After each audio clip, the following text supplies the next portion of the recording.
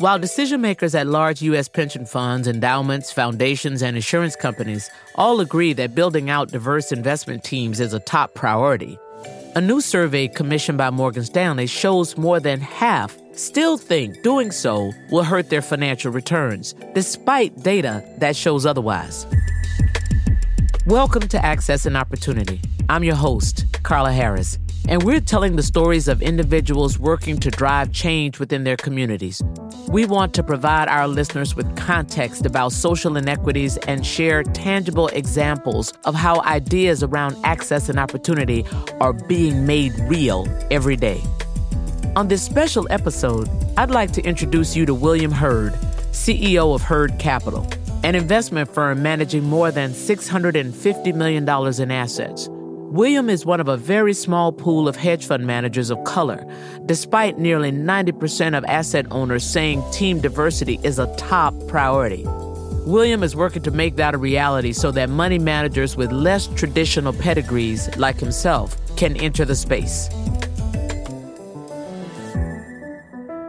William, thank you so much for being here with me today. It's a pleasure to have you on the show. So are you ready? Can we jump right in? I'm ready, and thanks for having me. So, William, where did you grow up? How did you think about that time and your outlook on life? And did you ever think finance would be a part of it? I grew up in Milwaukee, Wisconsin, oldest of three boys. I didn't think that finance would be something that I'd be interested in, but once I figured it out, it certainly became something that quickly became all I was interested in. Okay. So I think because of the lack of opportunity, ultimately became a means to provide, protect. So growing up in Milwaukee, one of three boys, that influenced you in a way where you said, I want to go for more. Let me try to get to the top of it, whatever it happens to be. And how did you stumble upon finance and say, that's going to be my it? It really came down to a bar mitzvah with a friend, his grandfather explaining this stock certificate was a piece of ownership. And I was like, ownership in what? And when he sort of broke it down for me, and then he went through what skills are necessary to do that, and just curiosity led to more questions, and that led to a collection of experiences and internships that ultimately got me Wall Street. Okay. So Marquette, you decided to study finance there. Why Marquette? It was close to home. Okay.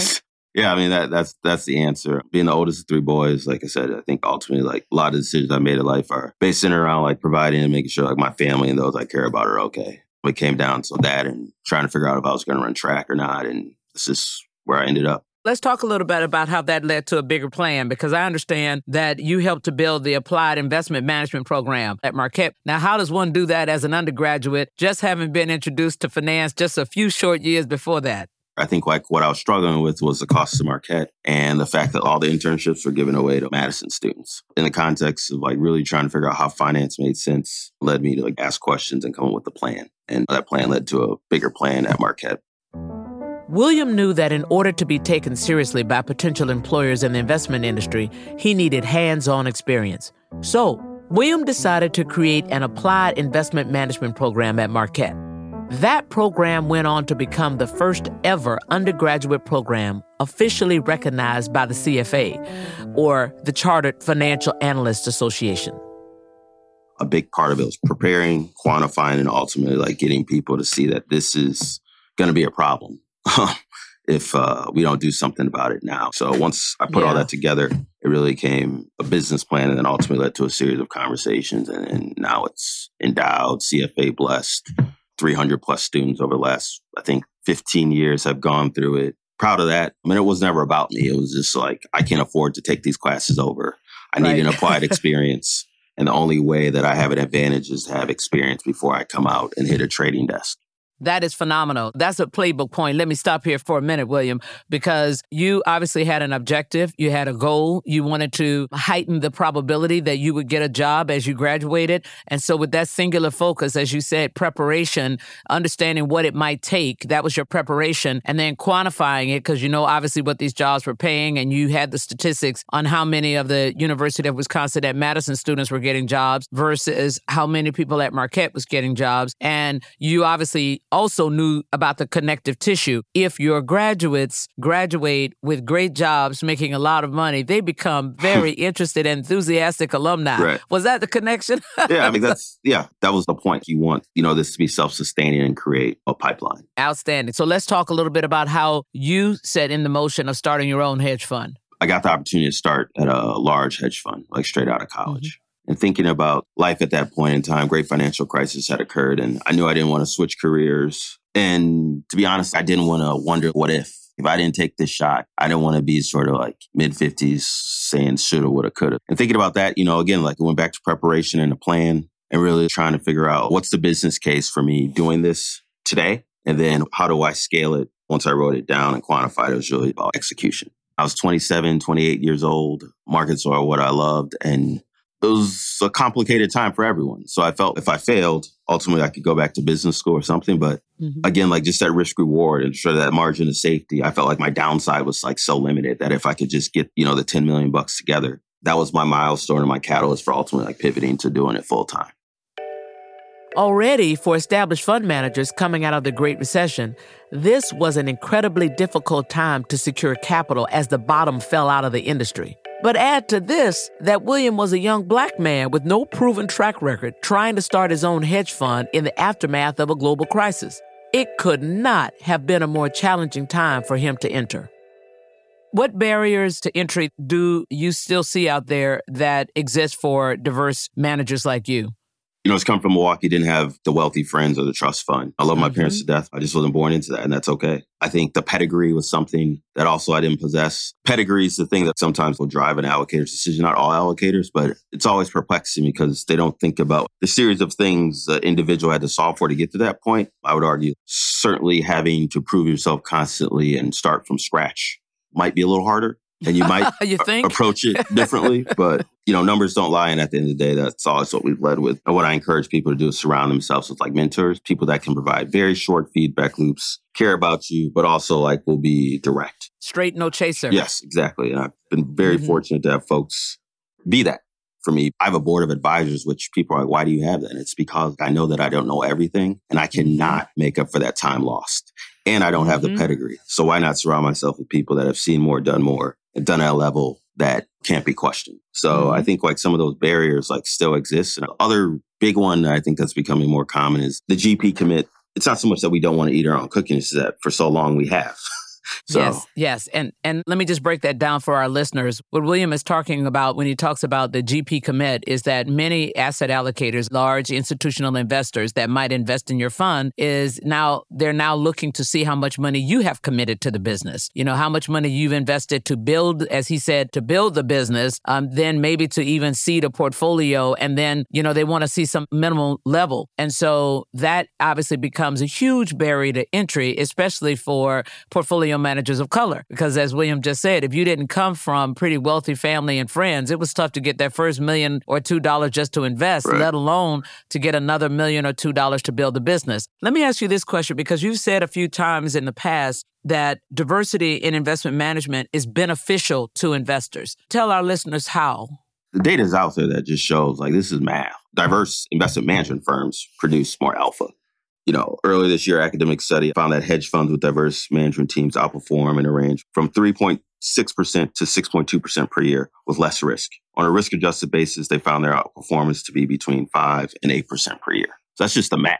The numbers don't lie. Right. So I feel we don't have to study it anymore. We have to do something about it. Okay. So let's put you in the seat of advisor and counselor. So let's say you're trying to advise some of the larger asset management firms in the world on how they can become more diverse. We've done a couple of white papers on that, William, but what would you tell them about what are some easy steps they could take to welcome more diverse portfolio managers within their organizations? I think at the end of the day, like a lot of our partners realize this. Any emerging asset management firm is a small business, and it's about the return on time and working capital. That is not infinite. And I think understanding how decisions are made is important. And just that realization that we are a small business. We can handle no. We've heard no, but just tell us no so that we can move on, come back once we've done A, B, C, D, E, F, Gs. But I think having some sense of visibility or what we call like a checklist to close is important. Just having a better sense for how decisions have been made in the past, what other managers they might have invested in that sort of were at a similar size. And then the flexibility around GP commit we talked about as well, thinking through where the gaps exist, how do I align the interest has been something that we thought about like way back then when we launched. Right now, public pensions have seen the biggest shift in their positive outlook towards diversity, with 63% agreeing that multicultural investment teams significantly improve investment performance. That's an outlier considering only 6% of university endowments, 20% of insurance companies, and 14% of other asset owners feel the same. So let's talk a little bit about giving back, because William Hurd is a generous philanthropic giver. And why is it important to you to give back and get involved with supporting your community and the underrepresented in Chicago? So I think like Chicago and Milwaukee, at the end of the day, like I know that I'm 100% sure that there are kids that grew up in tough neighborhoods that will be very, very good at this job. And I think like all the skills that the daily survival, the thousands of decisions they have to make from point A to point B would make them good at this job. And I think it's about showing them that like it's possible. And also like just providing like a safe space. Sometimes the library is just as hot as the block. I'm here Saturday and Sunday most of the time, so it's nothing for me to let young folks come print stuff, hang out, but just knowing that they can just get out of it for 4 or 5 hours on the weekend. I think that's also important to me. And all the other stuff is just really about making sure young people have the confidence and the capital to take the ACT or SAT multiple times and things that I just didn't think about. Again, you bring up another good playbook point. Because of your lived experience, you have an opportunity to see different qualities in human capital than somebody who might have been interviewing people for 10 years. And I just want to break it down a little bit. I'll say it so you won't have to. But when you said there are a lot of kids in the neighborhood that I know could do this job because they just had to survive. So let me give 3 or 4 bullet points. When I think about the things that you need to be a good banker or to be a good investor, you do need to have that sensibility to be able to read people, to read beyond the numbers, to understand the situation, to think logically and consequentially, and be able to sell your thoughts and your ideas. Right. And when you're in a tough environment, when somebody steps to you, you better have a story, a narrative, something, true or false, but it needs to be a narrative. Yep. Yeah. So is that an amen, brother? Can I leave it there? That is amen. That is amen. Yes. Okay. So what's next for Hurd Capital? I can say for sure, like, I believe the best is ahead. I think it's about performing, thinking strategically about partnerships. It's about giving back as well. So that's what I'm thinking about.